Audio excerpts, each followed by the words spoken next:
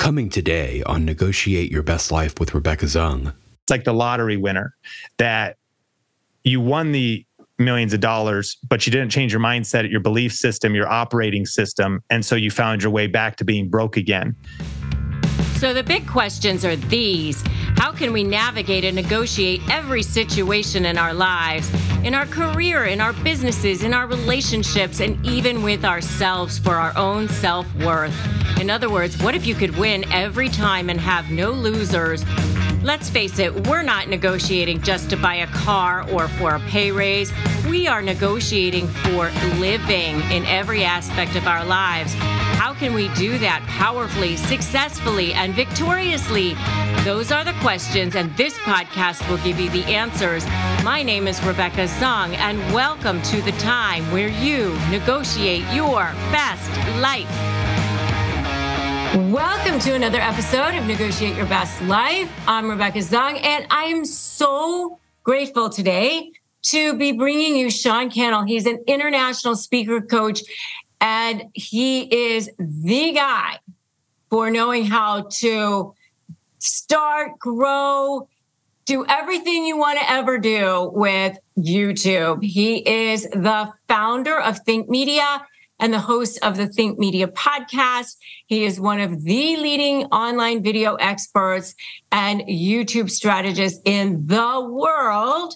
His YouTube channel has over 2.5 million subscribers, and his videos have, I think one of them has over 150 million views or something like that.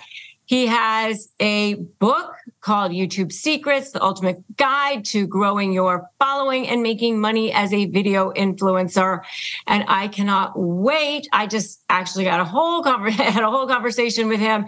And this is going to be really, really fascinating because he also has dealt with all sorts of adversity in his life, including some narcissists. So this is going to be a fascinating conversation for all of you. So thank you for being here with us.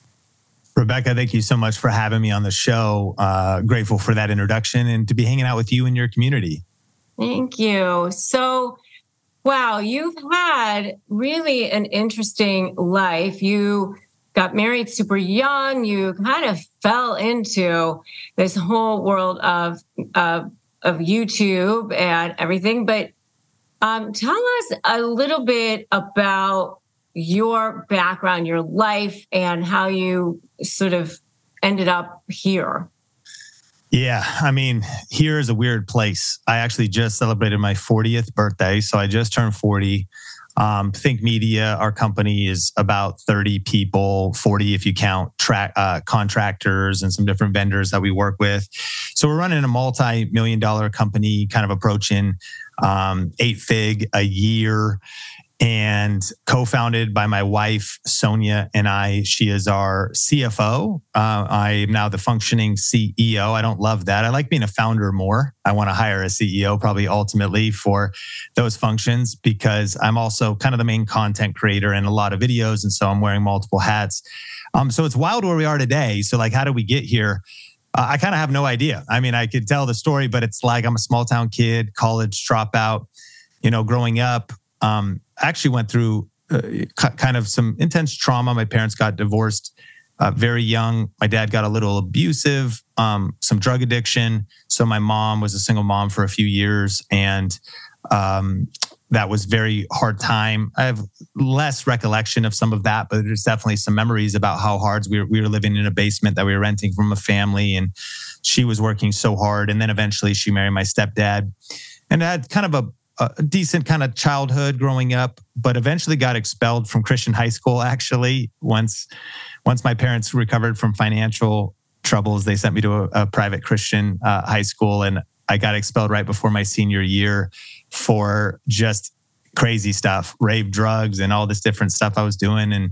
And I broke enough school protocol that I got expelled. And so I actually got very depressed and just finished out my high school diploma at a local school, and eventually hit rock bottom from just partying and being really kind of in the wrong circle and doing the wrong things, which was really good because it was able to bring me to a place where, man, I need something different. I need something different. And I eventually went to Bible college for just 1 year in Canada randomly because some of my family members had gone there. And then I got plugged into a church internship. And this was right around 2001 or 2.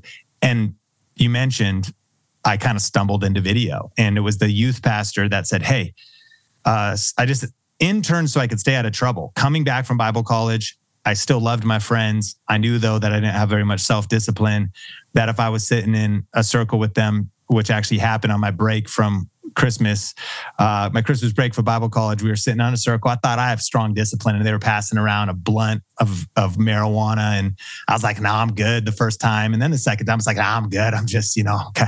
The third time I was like, okay, just pass that, pass it. So it's kind of who you're hanging out with matters. Like it influences you, and you probably only have so much willpower. So I was like, man, I need to just stay busy.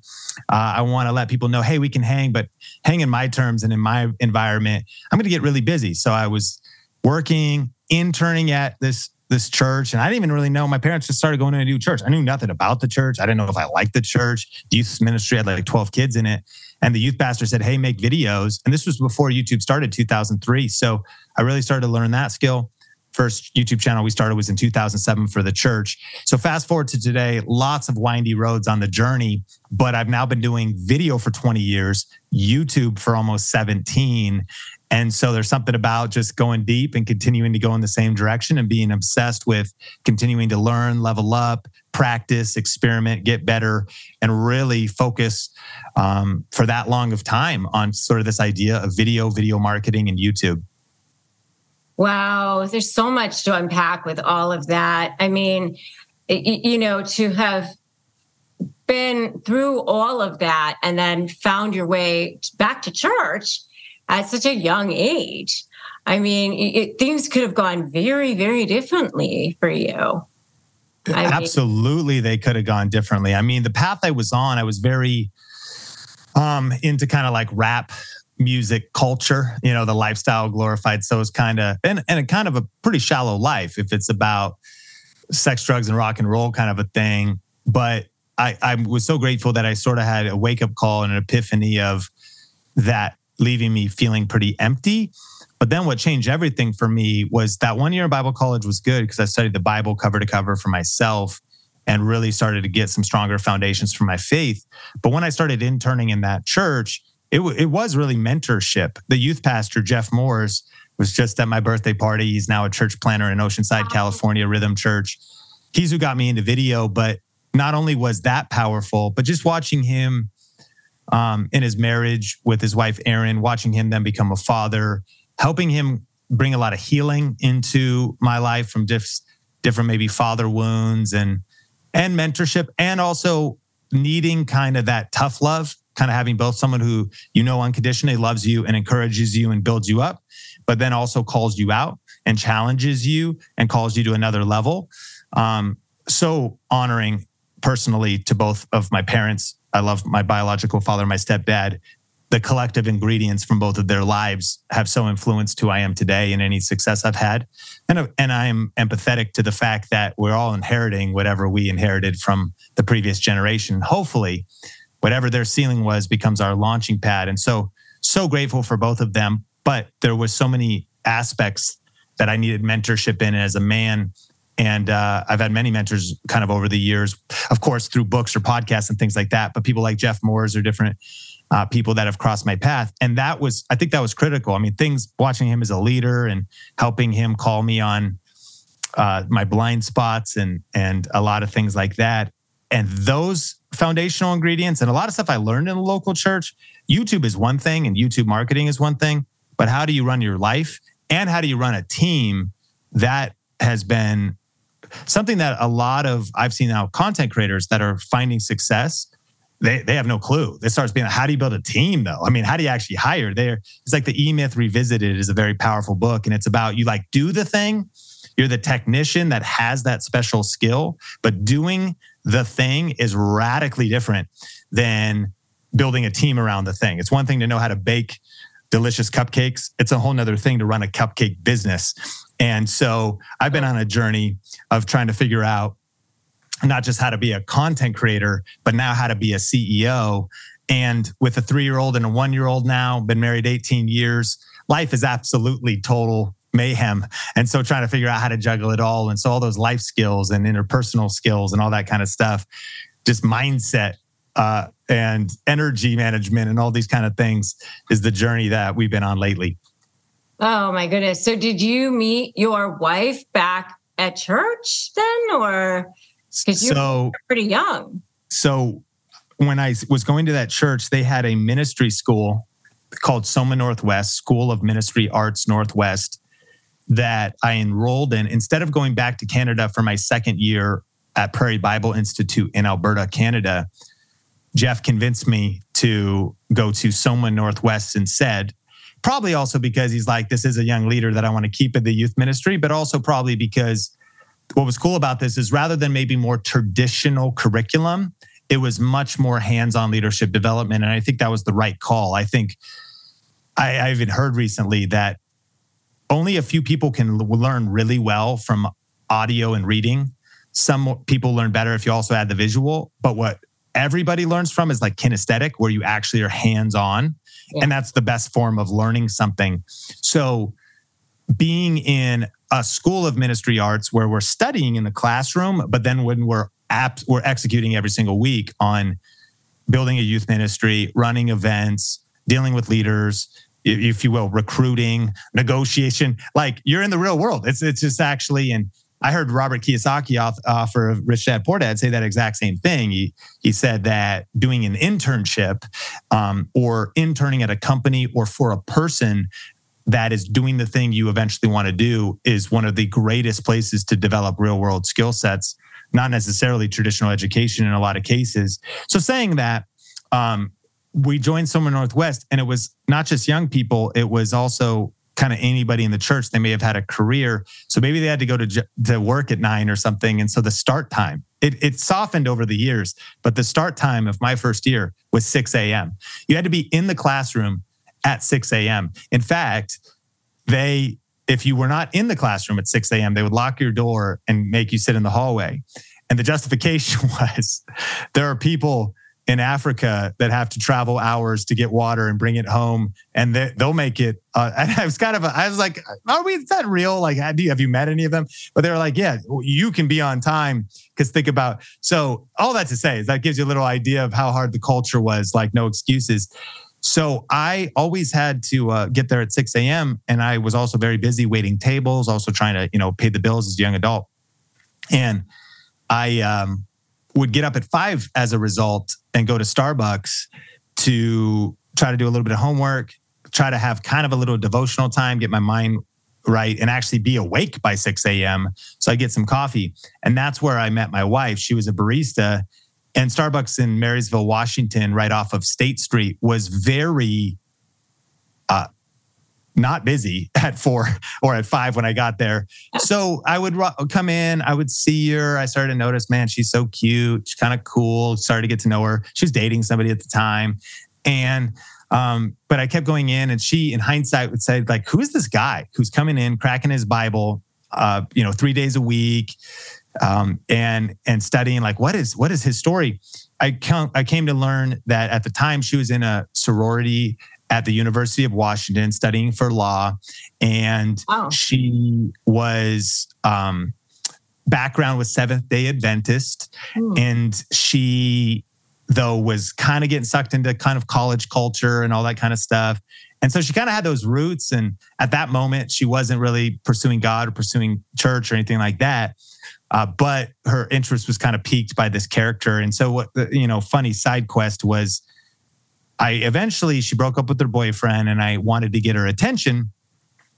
And I was a little bit coward. I mean, I was kind of like a womanizer in high school, but now since I met Jesus, and my heart was really changed and, shifted. And I was at it. Now I didn't really have that same confidence. So I was afraid to even ask her out. I remember one day I wrote my number on a drink stir stick, and I chickened out and I threw it away instead of giving it to her. So I was trying to figure out, like, how do I approach, maybe asking her out or something? And I found out that she was into running. And so, true story, I was like, what if I put on running clothes? I'm not even a runner, but I'm like, what if I put on running clothes and then just went in for Starbucks as I would, because I would like to visit her sometimes multiple times a day, just to see her. And so I walked in and, came up to the register and put in an order for coffee. And she looked at me and she's like, wait a minute, like, are you a runner? And I was like, well, oh my gosh. So, well, I mean, what does this say to you? And she was like, we should go running sometime. I'm like, absolutely. And then I was terrified because I was like, what if my endurance is so out of, different from hers? What if I'm going to lose right from the start? But what was funny is we jogged for a little while and then we ended up just walking around the Arlington airport and getting into conversation about life and everything else. And kind of the rest is history. We dated for about a year and a half, and now we've been married 18 years. There you go. It worked. Yes. You still have those running clothes? You have them I know, framed. Glass. And the funny thing is I'm actually a legitimate runner today as a hobbyist, but I wasn't in no way consistent as a runner, but it worked. It did work at the time. At least it got her attention. Hey, and you teach negotiation, dress the part. Hey, sometimes dressing in the right clothes can open the right doors. That is a chapter in my former book, Negotiate Like You Matter, is dress confidently. You should dress in the part. Yes. So and I tried to dress the part in it. I negotiated the deal. You did. Well, but the one of the opening lines of my podcast is, sometimes the very first negotiation that you have to do in the morning is with your own self, for your own self-worth. And, that is one of the things that you said that you had to overcome. And, I want to know, do you agree with that? What do you think about mindset when it comes to negotiation or dealing with your day? Man, mindset's been, I agree with it 100%. I'm a small town kid, and I think that sometimes growing up in a small town can make you small-minded. I think that sometimes growing up in a small town, I encourage people these days. I say, just because you have a small YouTube channel, you still need to dream big. But that's hard because sometimes your circumstances don't fully align with your vision, but your circumstances can make you think smaller. They can constrain your life. So how do you expand your mindset? How do you...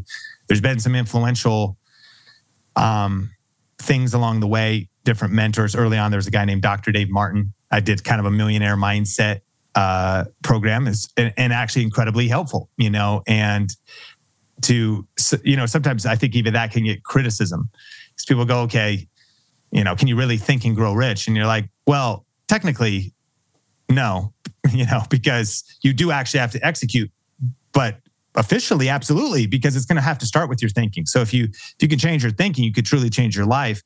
And so there was some early stuff. I think one of the other big things for me was I discovered a book by Hal Elrod called The Miracle Morning. And I started to change my mornings, realizing that if you can slay the morning, you could slay all day.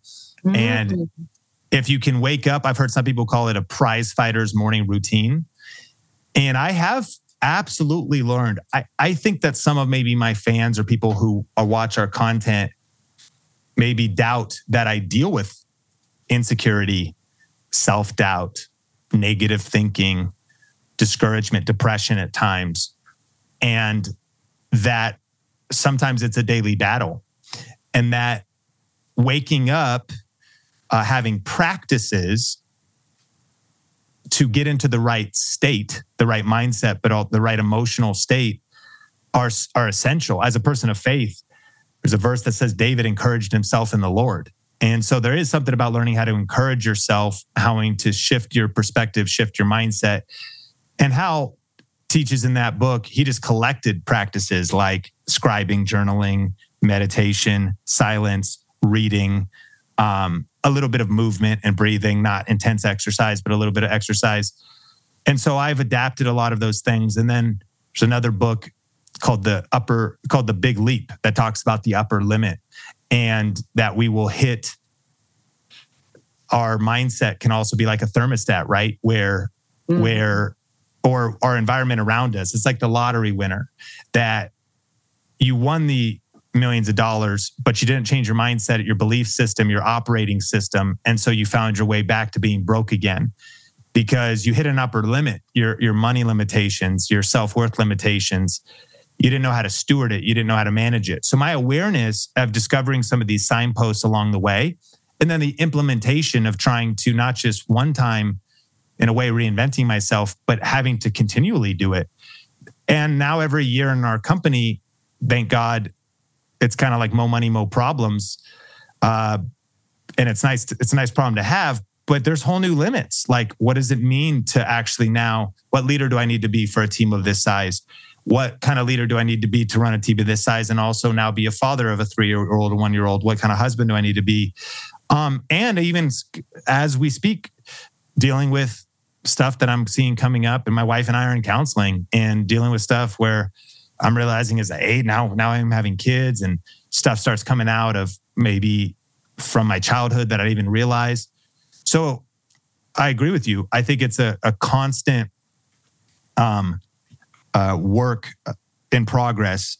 The Jim Rohn may have been famous for saying the quote of something like, working on doing well at your job will make a living, but like working on yourself will make a fortune.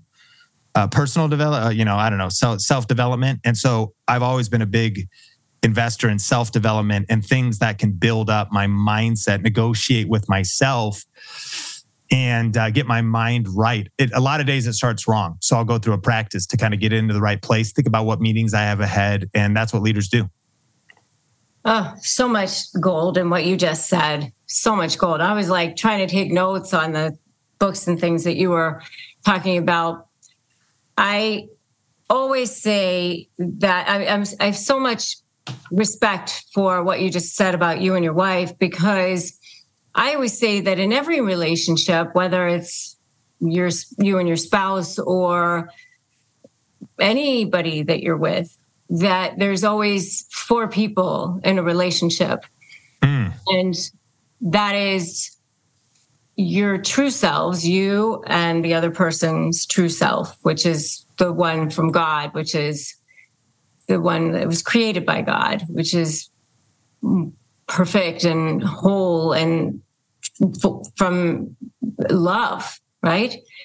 And then there's the trauma selves, right? And so there's the 4 people, really. And it's in any given moment, there's who's going to show up in that relationship, who's going to speak, who's going to dominate, who's going to respond, who's going to act, who's going to interact, who's going to react. And then, when that happens, then that other person also has that, in that gap after that other person has spoken, there's that moment of how is that other person going to respond and who's going to show up? Is it going to be that true self, the one that was, created by God, or is it going to be the trauma self? Because the trauma self wants to go, I'm going to say something hurtful and I'm going to, right? Because the trauma self was created in a moment of childhood to protect and defend and survive, and says things that are hurtful and never usually does things that are really good for anybody. But, and at the end of the day, they think that they're protecting. And by the time, you're an adult, you have to look and you have to acknowledge that trauma self and say, thank you. Thank you for your service. But I appreciate you, but I don't think I need you anymore. And you're not helping me anymore. Yeah, no, that's very powerful. And I know I'm 40 years old, but you start realizing, man, we're a work in progress. But that's my wife and I are very passionate about counseling. We've done it over the years. We've gone years without it. But I'm a big believer in athletics and in sports. Not all amateurs have coaches, but all professionals do. And the highest level athletes have multiple coaches. Yeah. So thinking about if we want to have a world-class marriage, and we're in business together. So we co-own the business and we're running it as it grows and gets complex, and you deal with other personalities and all this different stuff. And we have different gift sets. So it adds a whole nother layer of pressure and challenges to navigate. And you add in running a business together, and you then add in the kids, and then you add in your trauma selves. And so we need coaches. My husband and I used to have our law practice together. And, it was like, you could never get away from work either. Sure. You're at your anniversary dinner and you're talking about, work stuff. We were. That is exactly. We actually, at my birthday, just the two of us at Bellagio, we went to the Sphere in Las Vegas, went to some nice meals, and ended up having, among other many magical and memorable moments, also a couple long conversations about like our event next year and our speakers. And it's like, okay, we got to not do this, right? You can't be talking to clients or whatever it is. And it can be that way. Customers are rushing to your store. Do you have a point of sale system you can trust, or is it a real POS? You need Shopify for retail. Shopify POS is your command center for your retail store, from accepting payments to managing inventory. Shopify has everything you need to sell in person. With Shopify, you get a powerhouse selling partner that effortlessly unites your in-person and online sales into one source of truth. Track every sale across your business in one place and know exactly what's in stock. Connect with customers in-line and online. Shopify helps you drive your store traffic with plug-and-play tools built for marketing campaigns from TikTok to Instagram and beyond. Get hardware that fits your business. Take payments by smartphone. Transform your tablet into a point-of-sale system, or Shopify's POS Go mobile device for a battle-tested solution. Plus, Shopify's award-winning help is there to support your success every step of the way. Do retail right with Shopify. Sign up for a $1 per month trial period at shopify.com/bestlife, all lowercase. Go to shopify.com/bestlife to take your retail business to the next level today. Shopify.com/bestlife. Did you know that Americans spend an average of 90% of their time indoors and take 20,000 breaths a day? But according to the EPA, it's 2 to 5 times more polluted than outdoor air, and sometimes up to 100 times more polluted. I know for us and our family has struggled with allergies to dust mites and mold and all sorts of things. And that's why we have loved using an air purifier. And Air Doctor has been amazing for us. And it has captured the attention of media outlets such as CNN, Money, ABC, and more. And it filters out 99.9% of dangerous contaminants such as allergens and pollen and pet dander and all sorts of bacteria and viruses, so that your lungs don't have to. And it's super quiet, and much more quiet than other ordinary air purifiers. Air Doctor also comes with a 30-day money-back guarantee. So if you don't love it, just send it back for a refund minus shipping.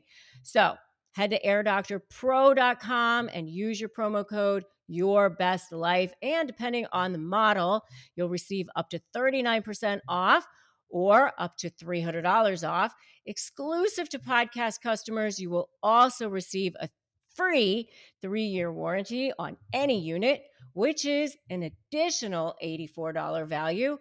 Lock this special offer by going to AIRDOCTORPRO.com and use the promo code YourBestLife. And so you've also dealt with some difficult people, some narcissistic people in work situations that have been pretty traumatic for you. Yes. So, and I think some of our listeners can definitely identify with that. You want to talk about that a little bit?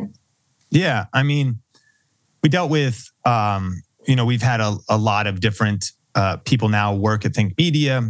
We've learned different things along the way. And I think actually I learned from you the term covert narcissist. I had heard the term narcissist, but I probably had never had a conversation about it. I wouldn't know how to define it.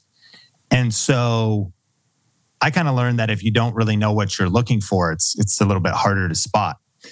I also think that probably one of the most challenging things for me to work through growing my business was generally I lean towards being passive. My biological father is kind of naturally passive, very charismatic, kind, very always like kind of socially wants to be liked. I know that's also like I want to be liked. So one of the struggles over the years was like shying away from difficult conversations, crucial conversations in general. And so one of the things we learned at our company is we have had, people come and work here. And I've had to learn to address difficult situations and have crucial conversations. And so that was a big piece. I think then the other piece was what was your work. In fact, I stumbled over an Instagram of you talking about narcissists and I started being like, wow. And it was almost like whether wool was pulled over my eyes and I feel somewhat complicit because maybe I allowed it. But even I started seeing like sometimes that's sort of part of the magic that kind of surrounds them is you sort of get tricked, you gaslighting or whatever, you kind of like, is it me? Like, it's probably my fault. Like, I don't know. Like, and so it was a really bumpy season. And as we were kind of figuring things out and what it equipped me in, I'm happy to, talk about whatever else you want and we could go deeper. But one of the flip side is, again, you have, even my wife and I are running this company, small town kid, college dropout, and dealing with different personalities, team scaling, learning how these are like some of the skill sets. Even, by the way, the hiring process, because sort of like as teams are growing early on in a business, it's like, are you alive and willing? All right, you're hired. Like it's that's like your system, and thus you're not as seasoned, nor do you have as many tools. And then even learning and continuing to study things like culture. And what's interesting is in hindsight, I could have probably seen the signs more, but I also realized that sometimes we definitely have blind spots, or that if someone's producing, that could be one big thing. Like, well, but if they're producing, or maybe they're even like actually hitting like generally their targets in terms of, or maybe even beyond, but obviously toxic to the culture and now verifiable from multiple accounts and multiple other people. And maybe they treat you a particular way, but there's ways they've treated other people, which is now not only verifiable, but seen over time. And if you're still turning a blind eye to it, that was some of the stuff I had to deal with as a leader, was thinking about, you can't. You have to address situations eventually. And that no team member is worth any amount of money if you lose culture. They're not worth, no, but it doesn't matter how good or how skilled they are. This is where I am now, is that the right behaviors, health, organizational health trumps everything. Our team directors now, we just read The Advantage this year by Patrick Lencioni. Subtitle is Organizational Health Trumps Everything. And going through being able to have crucial, radical transparency on the leadership team, being able to call each other out. One of the ways we kind of learned is that people who are uncall-outable or get offended or fluff up if they get called out on issues or whatever, get mean or get just different, it happens once, maybe I'll start as a bad day. If it's a pattern, like you got to go. And so we have now, ultimately, I try to stay grateful at all times, always. And I also want to take ownership for all of my mistakes, because there's consequences to to me abdicating leadership at any point on the journey to, or being passive. That's a failure in my role. I have to be active, assertive, and make the decisions and the hard conversations and address things quick. But my gratitude is it's all learning, and it's made me better for the next time and given me more of a lens of what to look for. As we've been defining our culture and our core values at our company, one of the most helpful things to define our core values was awareness of seeing what we didn't like. I've actually said we almost didn't know how to define it because, well, the three of us work good together. Like early days, you have like an early team. Like it just works. Like we don't have core values. There's no core values written down. We're just working. But then when you introduce, I think it's like when you introduce poison, then it acts, oh, now we're experiencing poison. Like we actually are experiencing it. It's easier to define. It's easier to see. It's maybe what do you want in your culture would be one list to write down. What do you want your family to be like? What are your family's core values? What are the non-negotiables? What are at Thanksgiving? What's acceptable in my house? As soon as we had our own house, I used to be passive. Let my parents, whatever, in-laws, they say and do whatever. Now I realize I'm the man of the house. Oh, you're going to talk to my wife that way? That's cool. I don't care who you are. This is our family. We're a whole new unit. That's unacceptable. You could either stop that right now, or we're totally fine without you, because right behavior, health is the standard here. I don't control what you do in your own home. I'm not even necessarily judging you, but that's not going to fly here. And so growing to set strong boundaries, to define what health looks like, and then to enforce that. And then fast forward, I also hope that our hiring is a little bit better. We use tools like Predictive Index and some different personality assessments. And we try to use a combination of them all, try to have a hire of a couple different people, talk to them, and then I eventually talk to them. And then we're aware that you never really know until you know. I'm sure many people listening to this are like, yeah, they seem good on the dates for a while. You definitely need a few dates. You definitely need a few weeks, a few months, who knows how long before people's true colors can kind of come up, in a variety of situations and pressure to expose different issues that people can have. And so I'm not expecting us to bat 100, but we've gotten better. And we've gotten better from learning from different personality types and different challenges that we've had over the years. And it's helped us get crystal clear on how important organizational health is for us. And I think culture trumps everything. Culture eats vision for lunch. Doesn't matter how good your vision is. Doesn't matter how good your talent is. Culture will kill the whole thing if culture is toxic. Oh, yeah. There's a lot in what you just said there. But one of the things that I really want to bring out that you said, and I just want to kind of distill it down here, is that in all of that, you took back your power. You took back your agency. And that is something that I really want people to hear and really want people to know. And it's something that I also did. And you could have continued to say, I'm a victim in this. I'm a victim. Look what happened to me. Woe is me. But you said, no. I have to take responsibility for my part in this. And that's what, when people can take a look at themselves and say, how did I contribute to this? There is actually, because a lot of people want to say, I had no part in this. It's all them. It's all them. It's all them. And that's all fine, well, and good. But the empowering part in saying, how did I contribute to that, is the taking back of your agency, is by saying, well, if I had a part in that, then that means that I can prevent it. That's powerful. And I, in hindsight, one, as a leader, I make it my goal to take extreme ownership for everything. Everything is my fault in this company. And to some degree, in my home, in my life, extreme ownership. I got to take responsibility. And what's actually wild, Rebecca, is this individual had said multiple things behind my back, but actually had said something about me behind my back years earlier. And a trusted friend thankfully revealed that to me.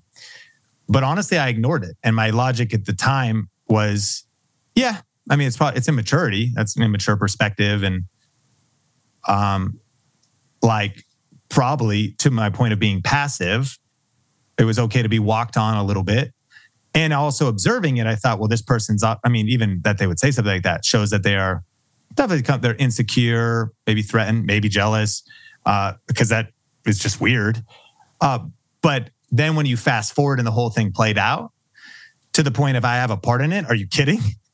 The writing was on the wall the entire time. Like it was actually always there. There was just like little by little that I started to justify and like, you know, kind of give the benefit of the doubt and whatever. So you're absolutely right. And it also became a process where in the pursuit of finally taking back my power and taking back agency, I was still kind of like, I read the entire Crucial Conversations book, like annotated notes. Okay, how am I going to do this? And I started doing a lot of what you teach, like started like kind of gathering data and thinking about like gathering different events and like verifiable moments and gathering different things that had happened. And there was, you know, and my wife similarly as we co-run the company. And so very intentional about it. For us, like as a person of faith too, there's a lot of prayer and like God give me courage and help me grow. And so it ended up being also a very shaping thing for me because it became the very vehicle with which, you know, that pushed me to develop obviously an underdeveloped area of my life and an area that I probably would have may or may not suffered from greatly on a personal level because my wife's amazing. We got our world. Of course, what friends we allow or fake friends. I know you have all kinds of good information on that. But on a business level, it would have been fatal, or we would have just continued to repeat a cycle if I hadn't, you know, had this opportunity to expose. I can't ignore obvious things. I got to be thoughtful. Got to have my guard up. Also, I've realized my wife's the counterpart of me. I do give people the benefit of the doubt, almost all, to a fault. It's the way I'm wired. Generally would always see the best. I reinterpret people's actions for them, assuming their intent is good. And I reinterpret people's actions, assuming their motive is good. And I have also now learned over our years in business, not only are there sometimes toxic people on a spectrum, but there's actually evil people. We have now encountered straight up evil people, dangerous people. And I'm learning that as a father too, that's a thing that has to change. I would probably go to like kind of trust everybody, kind of just be kind, trust everybody kind of thing. And so it's also very good to learn that that's really not how the world works. And so again, always looking at how every situation in life can ultimately make us better. It can give us lessons that equip us for the future. And so this has been that for me, certainly. Coming up, more on Negotiate Your Best Life with Rebecca Zung. Sometimes when you start talking about health and shining a light and creating that in a one-on-one environment, in an all-team environment, that if that very well might mean some good people leave, it might mean some people get uncomfortable and good because you want values and principles and ethics and health to be paramount. And if that pushes out toxic people, thank God. Are you struggling with a narcissist in your life? Whether it's a family member, a friend, a business partner, a soon-to-be ex, whoever it is, are you ready to shift that power dynamic, but you're just feeling like you cannot win, like everybody is believing their lies, and you're just feeling like there's just no way that you can shift that power dynamic? I've got a brand new masterclass for you. I'm sharing all my secrets, and so that you can finally take back your power and break free from this hell, emotionally, physically, and spiritually. I've never done this free masterclass before. Go to Break Free from Hell and sign up. Come be with me and get my secrets so that you can finally take back your power and break free. Break free from hell, and let's do this.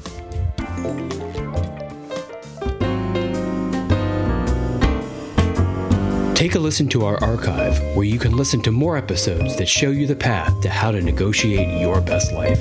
I know with the couple of covert narcissists that I had to deal with in my life, I found myself doing for them all the time because I thought I was being a kind person. I thought I was being a generous person. I thought that I was doing the right thing. So maybe that's part of the reason why you don't say no. And now we return to today's show. Yeah, that is an attachment problem. So I don't know anything about your childhood, but I'm an open book. Counsel me. I'm going to go out on a limb and tell you that that's an attachment problem because there was something that happened in your childhood where you felt like one of your parents, there was a problem, like for survival, like they might leave or something. And so for you now, like in your adulthood, you feel like I can work harder. I can be good. I can, be better. And then I will show them how good I can be. And then they won't leave. And that's why you are so successful in business. But that's why you reinterpret their actions for them and make up for it because it's an attachment. It's an attachment issue. Yeah, that makes sense. And originally with the writing on the wall was so clear with this situation that logical conclusions would just be like, oh, should have been over. But it's just why you end up with leaky boundaries. Yeah, it should just I'm telling you that. Yeah. Because I have to say.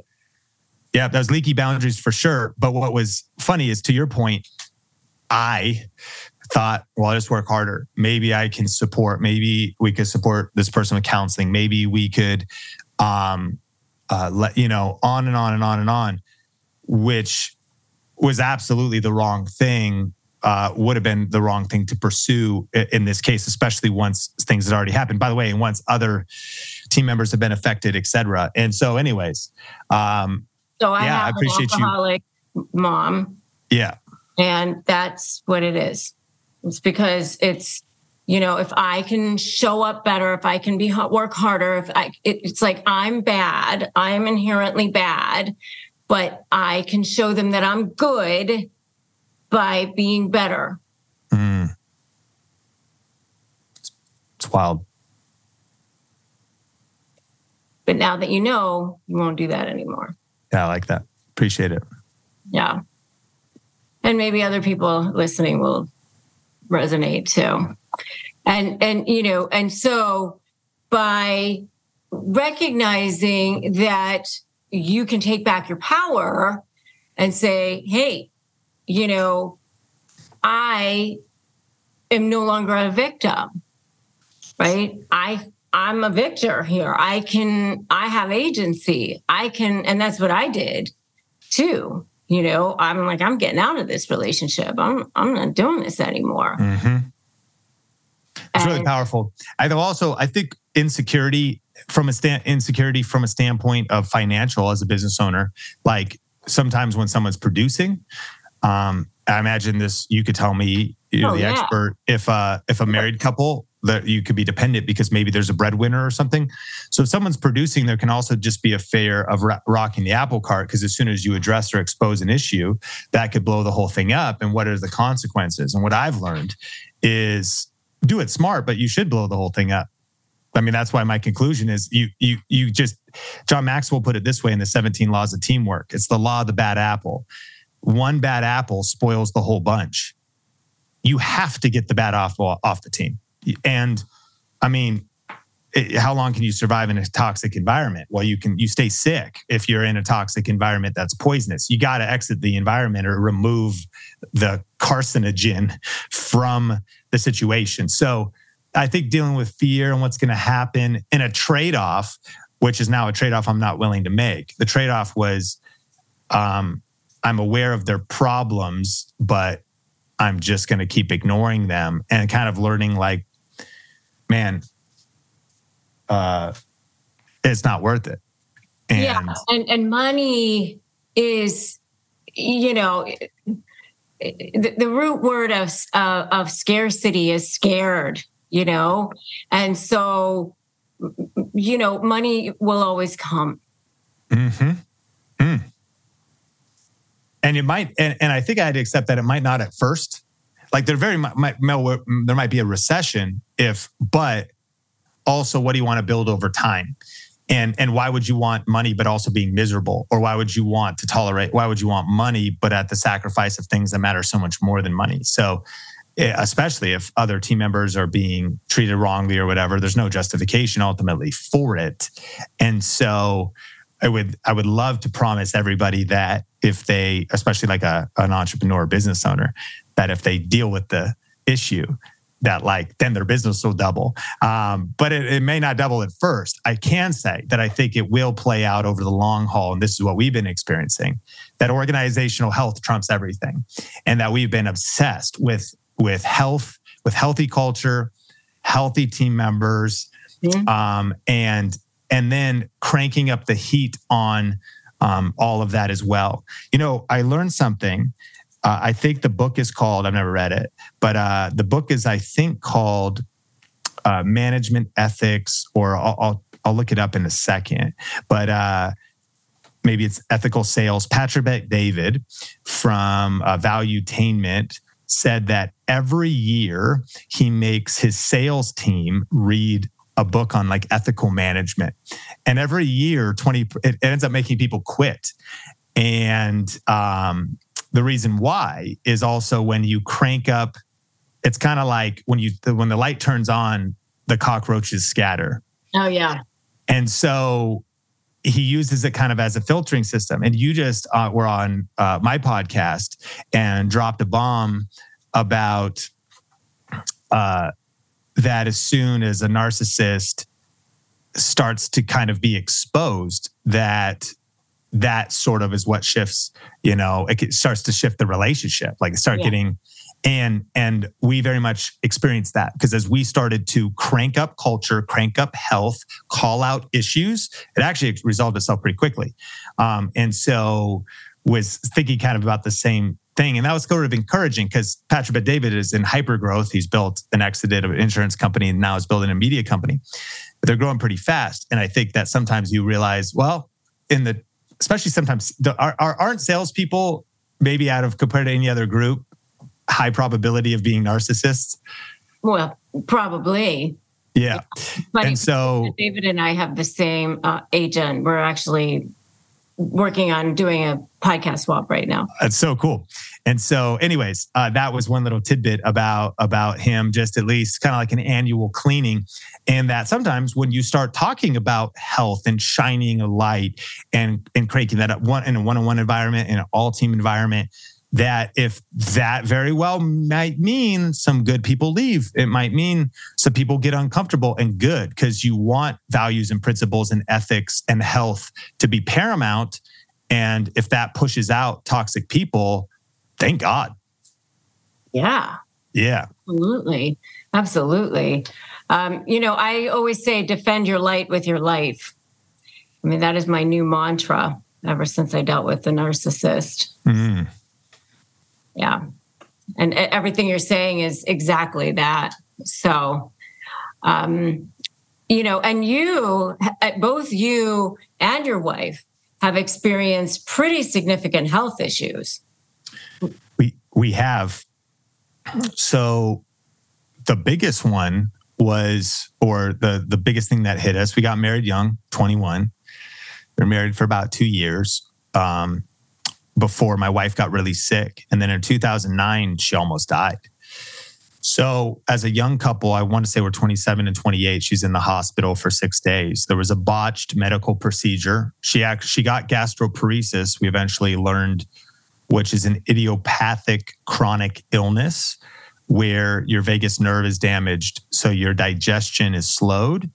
And depending on how severe it is, you'll eat, the food will just sit there and then you'll throw it up. And so at one point she was throwing up 10 to 15 times a day, and her weight dropped so severely that she had to get a feeding tube first in her nose to get her stabilized, and then jejunum, which I believe goes into your upper bowel, but it was placed wrong. So instead of the liquid food going into her, the right place, it was filling up her body cavity, which will suffocate your organs and kill you quick.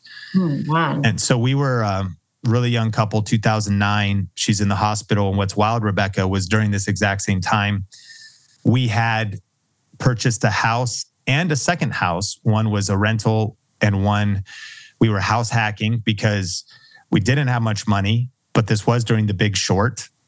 And so house hacking, I didn't know that term, but we had another family living in the house. We had 2 roommates just to be able to pay the mortgage. And then the whole housing market crashed. While my wife was actually the main breadwinner in these days, she was working at Starbucks, waiting tables at a nicer restaurant in the Pacific Northwest, and was nannying and working 4 jobs and working for my parents, doing their books in their electrical contracting business. So she was hustling. I'm in ministry and doing a little waiting tables a little bit, and then eventually started my video business. So anyways, punchline is her health gets under attack, almost dies. We're in the hospital. We're losing our houses. The renter stops paying. We default on that. We have to short sell the house we're in. And then on top of that, the church we were a part of for 7 years, which was a total blessing. Soma North, School of Ministry Arts Northwest. She eventually attended that. And that's kind of where we were building, and lots of good came of it. But there was a real moral failure. Some money was stolen. And actually, come to think of it, there might have been some narcissist aspects to some of the leadership there. There was for sure insecurity. I saw that insecurity kills leaders. I've seen it in multiple situations, makes them horrible leaders. And so you got to deal with insecurity. It's very toxic for your leadership. And so the church fell apart. It went from moving and shaking to just a couple, like 200 people or less, from over 1,000. And because of that moral failure. So like our whole world was falling around us.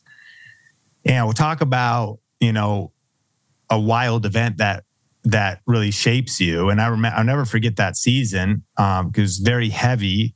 But I remember feeling challenged because I was in the hospital room with my wife for 6 days, kind of like, God, what are we going to do? And I really felt challenged in that hospital room that God was saying, man, you need to man up and step up. You got to provide for your wife. You got to fight for your family. I realized I had the option in like 2 paths. I could have gone a path of bitterness and just woe is me and kind of that victim path, or I could have gone down the path of what is the bright side of this? Well, at least at the time, I'm healthy. So we married for sickness and health. I can fight. We can solve this. We can look for answers. We could keep praying. We can seek medical answers and just not quit. I heard it said that when you're going through hell, keep going. Like that, one of the worst things to do would have been to park there in our despair. But that was the Genesis kind of moment that pushed me from being a little more passive and complacent in terms of entrepreneurship to sort of like survival. Was like, I'm fighting now to pay medical bills. And so it lit a new fire in me. And that was in 2009, now it's 2014. And we are, years later, have gone through a lot of ups and downs. She eventually got a gastric stimulator, which is a pacemaker that stimulates the vagus nerve to get your stomach digesting again. She's been in and out of the hospital. She was in the hospital last week. We called it an ambulance so I could stay home with the kids at 1:30 in the morning. And so it's been a wild ride. But what's wild is doctors said we wouldn't be able to have children, and we have 2 miracle boys. And she is an absolute survivor, strong woman who, it's stunning to me. I know what happens when I get sick. I'm like almost useless. And what she pushes through in regards to pain and energy and everything is absolutely amazing. And I love her so much. So there was that. And then when I was 32, I'm 40 now, I started to develop severe pain in my hands, wrists, forearms from working at a computer. call it RSI, repetitive stress injury. A lot of computer programmers. Now there's a generation of young kids in their 20s that are esports gamers that are dealing with issues.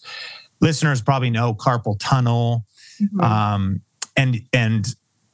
tendinitis, tendinosis. It's a whole slew of issues that's mainly from posture, nerve entrapment, different probably in individual cases, and the myofascia in your arms kind of like hardening and shortening and causing different pain and whatnot. So it's been actually a wild journey of sometimes my pain on a scale from 1 to 10 in my wrists or my pointer finger, my mouse finger, or my hand was like a 10. 2 summers ago, I was slathering my arms with CBD menthol, lotion to after I worked a few hours in the morning, I'd lay in bed and just wonder if the pain would ever go away. So I've been on a long journey of pursuing traditional doctors has not been helpful. Natural remedies, biohacking, throwing the whole kitchen sink at it, from physical therapy to the EGOS-Q method to red light therapy to a lot of different things. And I'm very grateful that I am actually making progress, getting stronger, and pain reduction is happening. But yeah, as far as both of our, as a couple, we've dealt with a lot. And what's wild, I will tell you this, Rebecca, my wife, Sonia, has said something profound to me. And she said, as we look back over her getting sick, she said, Sean, when I think about it, I wouldn't change it. Oh, that's amazing. And I'm like, I would have, I think, but when she says that, I think what that reveals to me a high level of maturity. But what it reveals to me is that sometimes the greatest obstacles in our life, of course, lead us to places we would have never been before. They may, and of course, sometimes the greatest obstacles in our life can crush us, or they can be an opportunity to truly make us better, drive us closer. As chronic illness hits a family, divorce skyrockets statistically. But I think if you can stick with each other, and depending on how each person's wired, I think that we've been stronger because of it. And I would also say it's developing our character. There's something about perseverance, and perseverance leading to hope. You go through hardship and you don't quit. And for my faith belief, these light and momentary troubles are nothing compared to the surpassing glory that awaits us. And so ultimately, yes, we want to be comfortable in this life, and we want to do whatever we can. By the way, one of my motivations, we haven't stopped. One of my motivations to build wealth is to continue to look for and have the opportunity to do, whatever's necessary, like health side. We're a big believer in prayer, and we do the whole thing. And so we just are on that journey, and it's mysterious, but it's also wild, all that, has happened in our lives as a result. And, it's been interesting. Yeah. Wow. I mean, you guys have been through it. So if you would give any of our listeners, some piece of advice to dealing with all that you've dealt with, and, you've grown a multi-million-dollar business, and you've dealt with narcissists, and you've dealt with chronic pain and illness and all, difficult childhood, so many things. What would you tell them right now who are, when they're dealing with maybe difficult circumstances? I think the first thing I would say is tired eyes rarely see a bright future.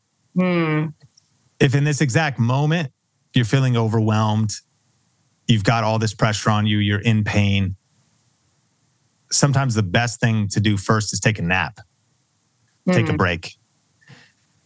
It's not all going to be fixed overnight, but it's going to be very difficult to think clear or make good decisions from a fatigued state. And that you might be dealing with chronic fatigue. So I think there's just something about, and in our culture is like so busy and there's so much scrolling. I think just disconnecting and actually getting into a refreshed place, because sometimes after a day of business, man, it's like I'm optimistic after my morning routine. And by 8 p.m., I am doom spiraling. You get news and all this stuff. And I'm like, and then I actually realized I wake up the next morning. I'm like, oh, it's not as bad as I thought it was. But all the decision-making fatigue and all the things the day threw at me. So first thing is rest and get into a good state to make the decision. I think secondly, one of the things that comes to mind in the list of what I would do with that is get connected to a powerful community. For me, I really believe in the power of church as a Christian, finding a powerful Christian church. One fact we can know, no matter what people's faith persuasion, is we need each other. We are designed to need other people. Therapy has shown us, the talk therapy, just talking stuff out in and of itself brings a level of healing. Being able to have people to grieve with, mourn with, talk with, process with, people to listen to. And so having a good friend group or having is all great, but I think there's something powerful about committing to a local church. And in doing so, having a practice where, if possible, weekly, you're able to be in an environment of faith, an environment of prayer, an environment of healing, an environment where you get some wisdom from the Bible, an environment so that over the years, personally, my answer is on my faith is the thing. I've got the 26 things, and I'm a big both and guy. I'm like, yeah, because faith would actually tell us to go, apply wisdom, but ultimately it's by God's grace that has carried us through, and it's been faith that has been the key to get through the darkest seasons of our life.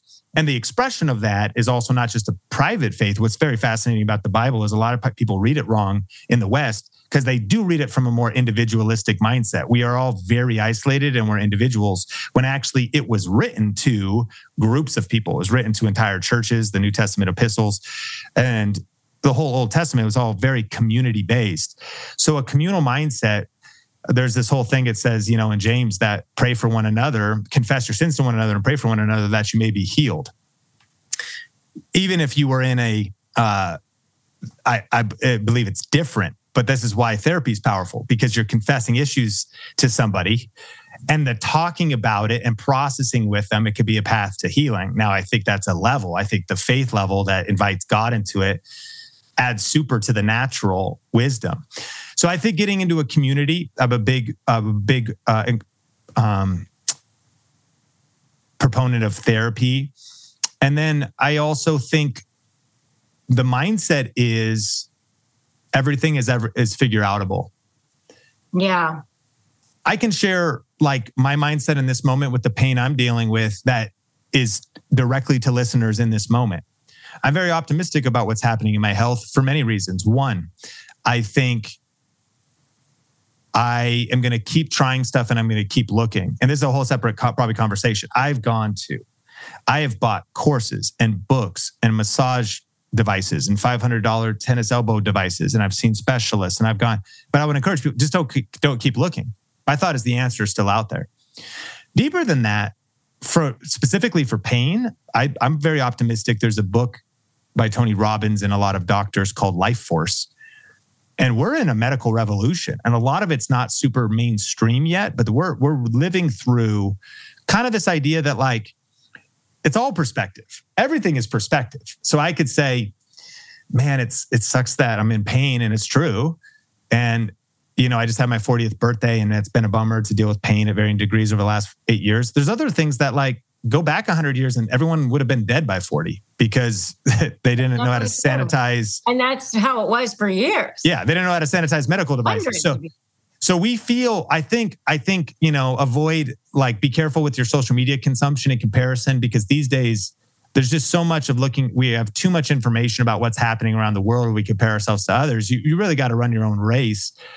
And so in saying that, being optimistic about, rather than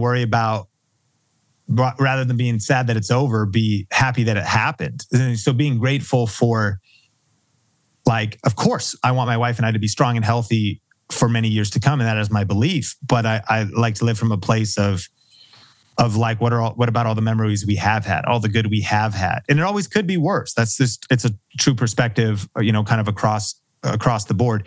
And so I actually really do believe that year over year, there are new discoveries and new things happening. And so it's like never give up hope. Like don't stop hoping. Don't stop looking for answers. If that's why they say get a second opinion, get an 100th opinion, keep looking. And sometimes it's patience. There are certain business things entrepreneurs want to solve, but the software didn't exist yet. The solution didn't exist yet. The fuel source didn't exist yet to make the rocket to go to Mars. Oh, now it does. And now that solution can happen. So if you can hang in there and protect your mindset and protect your heart, get into a community, stay rested so you're not catastrophizing everything and keep going, then I do believe everything is figure outable. And then I also know that life is about mystery for those of faith. I mean, I believe I've seen miracles happen, and people get prayed for and get healed. But obviously sometimes people are prayed for and they are not. It's a mystery, but we're going to keep praying and we're going to keep searching. We're going to keep, studying, and we're going to stay in community and then try to stay grateful for what we do have in the moments. We've had to modify our schedule because of maybe being in the hospital at certain times, modify what we're able to do. And so you could get on social media and be like, oh man, it must be nice for that person who's not dealing with this. Well, true, but that's not your circumstances. If you maybe look at life through a different set of lenses today, you might start seeing there's all kinds of opportunity in your backyard, in your living room, wherever you're constrained to. And that would be about making the most about what you have. And those are just a few thoughts that have maybe been helpful for me as we've done what we've done over the years. I think it's really good. I mean, you're saying like whether you think you can or you can't, you're right. Yeah. I mean, I always say they only win if you give in, right? I mean, you just have to believe it. That's a good one. Don't quit. And I think about Galatians, do not get weary in doing good, for we will reap a harvest at the proper time if we do not give up. So I always try to judge my life not by the harvest I'm reaping, but by the seeds that I'm sowing. And what that actually means is I'm actually learning when it comes to my hands and wrists, and I have a physical therapist, that I actually have to do the workouts. I have to do the stretching. I'm moving my shoulder back by putting a little door thing for the exercise band in the door jamb and pulling my shoulder back throughout the day. Wow. And I'll get like hand pain and different things. And my physical therapist will tell me, well, like if your muscle tissues and the way your things are, if you took like 4 breaks a day for 5 to 10 minutes and did these exercises I'm giving you, it would really keep the nerve pain and some things down, and you'd really be correcting your whole like kind of deal. Well, I got to confess, Rebecca, 5 days can go by and I haven't done a thing. So also don't complain about the results you didn't get from the work you didn't do. Yeah, so true. And when it comes to planting seeds, it makes me think, okay, so in order to address my health, I'm just going to plant. I don't know what the result will be. I don't know what the harvest will be, but I know if I do repeatedly plant seeds, hydration, exercise, posture, stretching, nutrition, if I plant those seeds, well, then I wake up and I'm like, oh my goodness, there's an abundant harvest. And that could be discipline, investing in your marriage, being thoughtful, all these little choices, all these little things that we do. And I do take extreme responsibility because sometimes I'm like, oh man, the pain is flared up again. Stuff is happening again. And what am I blaming that on? Well, yeah, it sucks that that's something I'm dealing with, but I've neglected even the prescribed solutions that I've now discovered. And so I think would encourage everyone as well that don't judge your life by the harvest you're reaping. Judge your life by the seeds that you're sowing. And sometimes we don't want that because we want results fast, because the process of seed time and harvest is not an overnight thing. It is plant, water, wait. And in due season, a harvest happens. And sometimes you build momentum in a field in agriculture and farming where year after year you compound it because the soil and the nutrition in the soil and the way that it all compounds. So anybody that's maybe built momentum in a business, in a life, in a marriage, in a relationship, of course, if we reverse engineered it was not gotten there by accident. 1 million small investments have compounded like interest over time to create the love and the wealth and the abundance and the energy and the positive aspects that are happening because of the compound effect over time. Wow. Well, this is so good. Where can people learn more about you and follow you and all that good stuff? I know they're going to want to learn more. Well, Rebecca, thank you so much for having me. And Sean Cannell rhymes with YouTube channel. My first and last name is who I am across social media. And then our company name is Think Media. That's our main YouTube channel and the Think Media podcast. And so really our content is for anybody that if they said, man, I want to start doing what you're doing. I mean, it's inspiring to see how you started your YouTube channel. You were just on our show, even talking about it's really, you don't need the highest production value, but if you've got a message to share, you've got some good information, you're a subject matter expert. An expert's even an intimidating word. You figured something out. You figured out your way of doing it. And you know you could help other people. Man, YouTube needs you. Like people need you more than that. YouTube is a vehicle to get your message out to the world. It's the second largest search engine. It can be very powerful. It can be lucrative.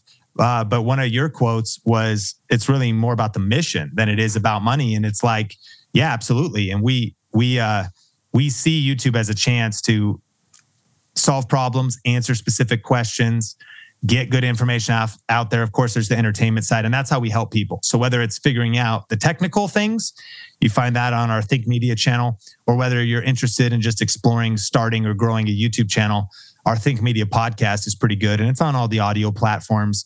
It's called Think Media Podcast, or video as well on YouTube. All right. And it's Sean, Sean is the way he spells it. And definitely pick up a copy of his book. All the links will be in the show notes. And thank you so much, Sean. This was so, so good. Thank you. Thank you, Rebecca. Appreciate you so much. Thank you.